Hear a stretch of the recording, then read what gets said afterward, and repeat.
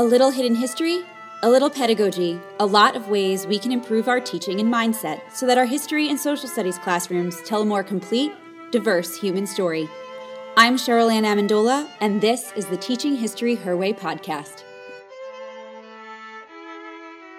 Hi there, and thank you so much for tuning in to this week's Teaching History Her Way podcast. I am your host, Cheryl Ann Amendola, and I'm really excited you're here today.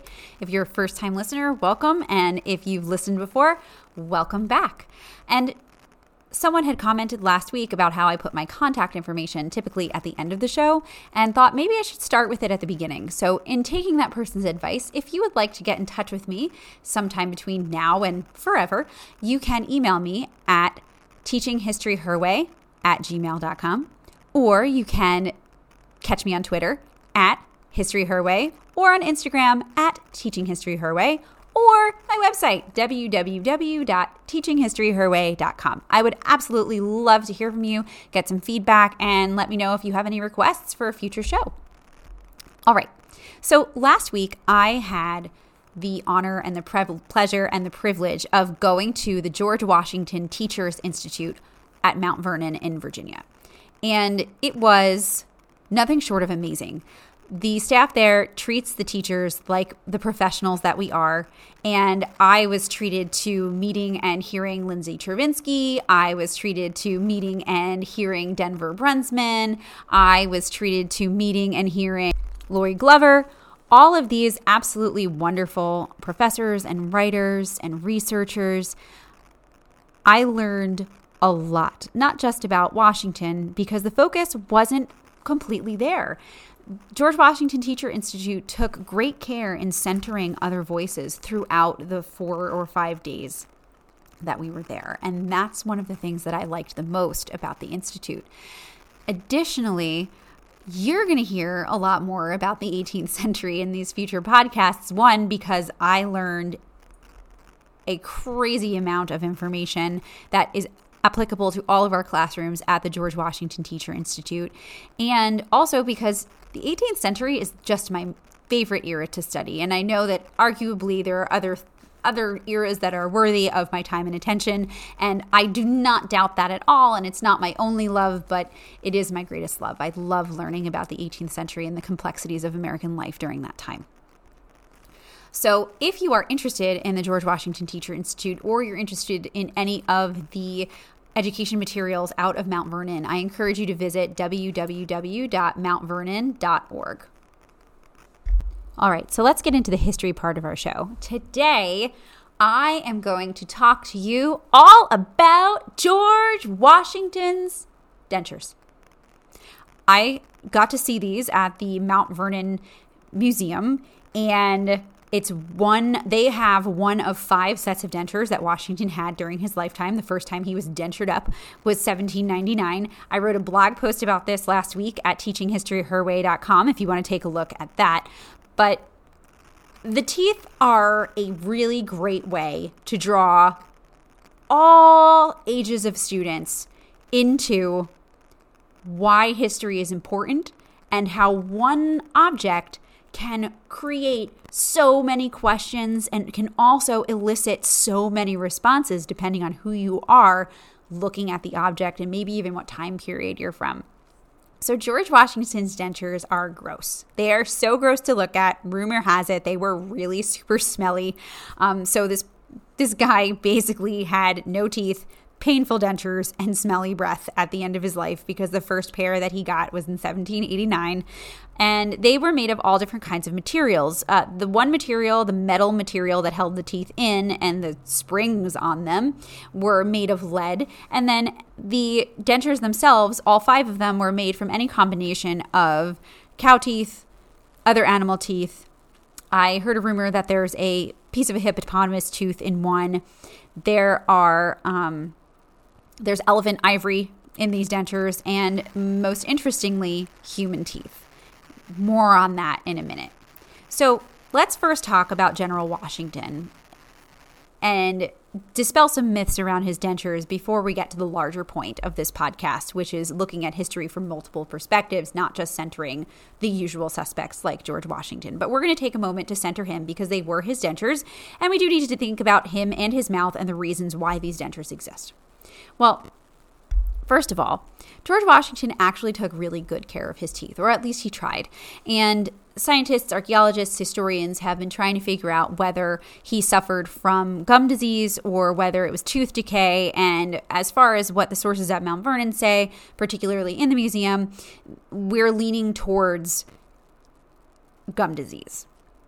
So POTUS I took care of his teeth. He had a toothbrush. This toothbrush came with him wherever he went.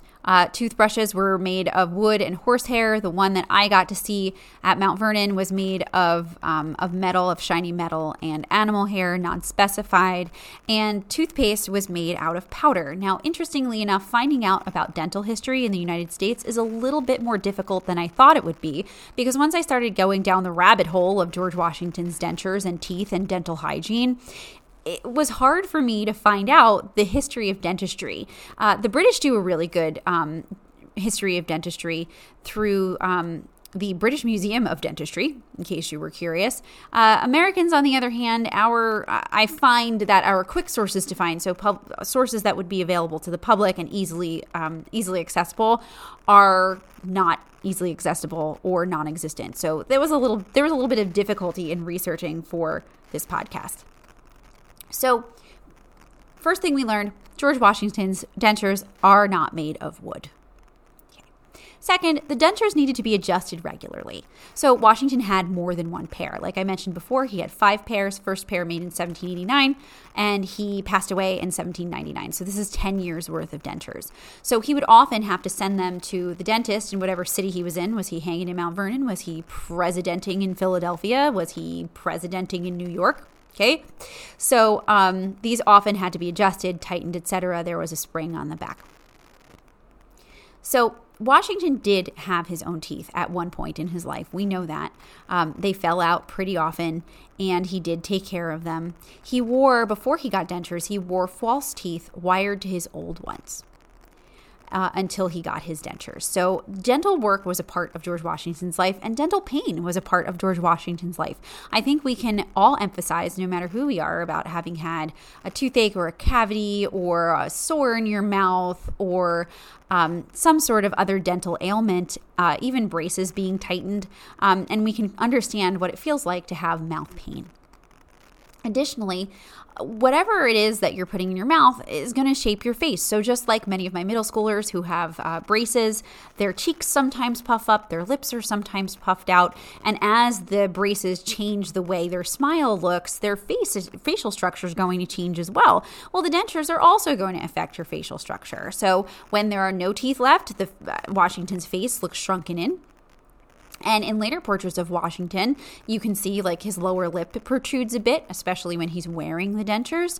And in the portrait that you see on the dollar bill, the dentures are in his mouth and his cheeks are also stuffed with cotton. So the shape, he was acutely aware, and people around him were acutely aware of the shape of his face, particularly when there were no teeth and then when there were other teeth in his mouth.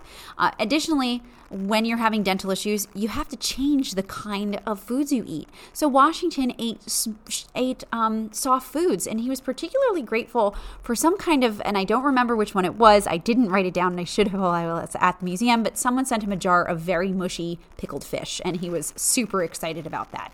I don't know if I would be excited about that, but hey, everybody has a thing, right? So anyway, the last thing I would like to say about Washington and his dentures is that it's a possibility that he was buried with a set of dentures in his mouth in 1799. That is not a way that I think I would want to spend eternity. So let's move on, though, to the deeper question, or the deeper meaning behind the dentures. If we have our students stretch their minds just a little bit and allow them time to wrestle with looking at these dentures, and you can do this with any image that you have, any historical image, whether it's a painting or a photograph. You can do it with a historical article. You can do it with lots of different primary sources. But we want to stop and we want to think. And most importantly, we want our kids to feel. We want them, as history teachers, to empathize with the people of the past. And we just centered Washington and we empathized with him. But then once we gave the students a little bit more information, there might be some other places that they decide they want to empathize as well. In addition, if we give them time to think, they might have some questions about something more than just the teeth. So one of the strategies that I learned at GWTI is a little bit different than the strategy that I've been using for the past couple of years when it comes to looking at images. One way that I like to do it is asking the kids, what do you wonder? What do you see? And we just go from there. Now, another strategy that another colleague at the conference told me about is asking, what's going on in this image? What more can we find? And what makes you say that? So either one of these sets of questions is thought-provoking enough to have students look deeper than Washington into the dentures. So I experimented on myself and decided to see, what do I see? What do I wonder? What more can I find? What makes me say that? And I started thinking about the human teeth that are in Washington's dentures. I wanted to know where they came from. I wanted to know who they came from. I wanted to know how he got them. How did the dentist get them? What is the history of dentistry in the 1780s and 90s in the United States? What is the history, a little bit of history of medicine? And what's going on with social class? Can everybody get those dentures? Because part of me thinks, based on today's knowledge of today's world, that's not a thing. So the fact that there are human teeth in this set of dentures set me down a rabbit hole of let's find out. So there's a lot that we don't know about how the human teeth in George Washington's mouth were acquired. We know generally how dentists got teeth to make dentures, but we don't know exactly who the teeth belonged to before they appeared in Washington's sets of dentures.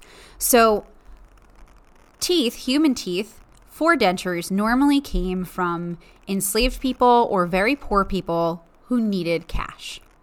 So let's think about that. Someone is selling their smile in order to get by or to feed their family or to purchase freedom for themselves or for a family member. Now, the amount of money that you got for teeth, I don't think would be enough for a lot, but it's something. It's money. So someone's selling their smile so that someone in the upper class can replace their smile. So I want us just to keep that in our mind. So one thing that we do know is dentists in the 1700s had a stock of human teeth. And those teeth were at their disposal, stored in a drawer or a box somewhere so that they could mix and match teeth for denture sets that would mix and match to what a person's smile looked like before they lost all their teeth. And this is how they made their sets of dentures for their patients. So if you go to the British Dentistry Association Museum, there's actually an advertisement from a dentist seeking front teeth. And I also found an instance in the Virginia Gazette of a dentist who was visiting, I believe from New York, was staying around Alexandria, and he advertised for human teeth. The doctor's name was Le Mayor. And people from George Washington's class, upper class people, were not selling their teeth to dentists. This was desperate people in the lower class or in the enslaved class selling their teeth so that they could get some money. So this would include poor whites, free blacks, and enslaved black people. So there is a core group of people, a large group of people that are being called upon to sell their teeth from these newspaper advertisements. So the one in the Virginia Gazette by Dr. Le Mayor from the city of New York, dentist, appeared in 1785. And it says, quote, begs leave to inform the ladies and gentlemen that he has arrived in the city of Richmond, where he intends to stay a few weeks and will perform any operations on the teeth hitherto performed in Europe, such as transplanting, etc., etc., etc. Besides, he puts natural teeth instead of false to people who cannot have natural teeth. Dr. Le Mayor may be spoke with at Mrs. Younghusband's. October 18th, 1875. Any person that will dispose of their front teeth slaves accepted, may require 2 guineas for each by calling on Dr. Lemayeur at Mrs. Younghusband's in the city of Richmond, Saturday, December 3rd, 1785. So elites like Washington could preserve their smiles at the expense of someone who was desperate for cash. Now, that's not to say that George Washington did not pay for his dentures. He did. He sought a service from a dentist, paid for that service, and continued to pay for the service whenever he got his dentures adjusted. It's just the fact that it was socially acceptable to ask people to sell their teeth and then to wear other people's teeth in your mouth that gets me a little bit and makes me have some more questions about 18th century society and 18th century medical care. We could talk for hours about access to medical care in the 18th century, whether or not we even wanted access to that medical care in the 18th century, because considering it wasn't based on full-fledged scientific research like it is today. And we could also talk about access, because there were some medical treatments in the 18th century that actually worked. If you had swelling on the brain, trepanning worked. So basically boring a hole into the skull to relieve the pressure. If you had a cancerous tumor, it could be removed depending on where it was. So, I mean, there was some medical care in the 1800s that was beneficial to people, but not everybody was able to get that. Particularly people in rural areas who would have had no access to a doctor at all. So that kind of brings me to another important point that I'd like to consider about medical care itself. And this is for dentistry, this is for medicine, this is for everything. There was no anesthesia in the 18th century. So it's not like they were numbing these people's gums. It's not like they were putting them to sleep or giving them laughing gas. Laughing gas comes a little bit later. They're pulling the teeth with something called a tooth key. So it looks kind of like a small rod with a hook hanging off it, and the hook would be wrapped around someone's tooth, and then the dentist or the barber surgeon would twist it really, really hard and use it as a fulcrum to get the tooth out of a person's mouth. All the while, the person whose tooth is being pulled is more than likely in excruciating pain. They subjected themselves to a really painful surgery because they needed money. So I was doing more of my research and some reading, and I came across an article from NPR, and an author, Richard Holmes, in an interview with NPR, actually said that through his research, he found out that doctors thought pain was a good thing, and that the louder and harder a person screamed, that would give the surgeon incentive to work faster and also to be more precise. That's really scary to me. And I know I probably shouldn't make these side comments about history, but it's my podcast, and that's really scary to me. So to help fight off some of the pain, sometimes patients were giving alcohol. Having alcohol during surgery is not a good thing. Alcohol is a blood thinner. It can cause excessive bleeding. Sometimes they were given something to bite down on, which wasn't exactly possible when you were doing oral surgery. And sometimes the person would just pass out because the pain was so bad. Now, we also have to remember that if you're wrenching a healthy tooth from someone's gum, you could also cause a major infection. And the reason for this, particularly in the 18th century, is because there was no germ theory in the 1700s. So no germ theory means that surgeons were not washing their hands, they weren't wearing gloves, and they weren't washing their tools even between patients. Additionally, postoperative care in the case of an infection or jaw damage, because jaw damage could happen as well, they were likely unattainable by the poor because the poor couldn't afford a doctor or couldn't get to a doctor unless that doctor was exceptionally generous and would do a case pro bono. Now, all of us are probably questioning whether or not there were enslaved people's teeth in George Washington's dentures. In the set of dentures that I saw and any other set of dentures, it's really impossible to know if there were enslaved people's teeth from Mount Vernon in the particular set of dentures. And here's why. First of all, there is record of enslaved people selling their teeth to a dentist from Mount Vernon. And it actually was 9 teeth from a group of enslaved people.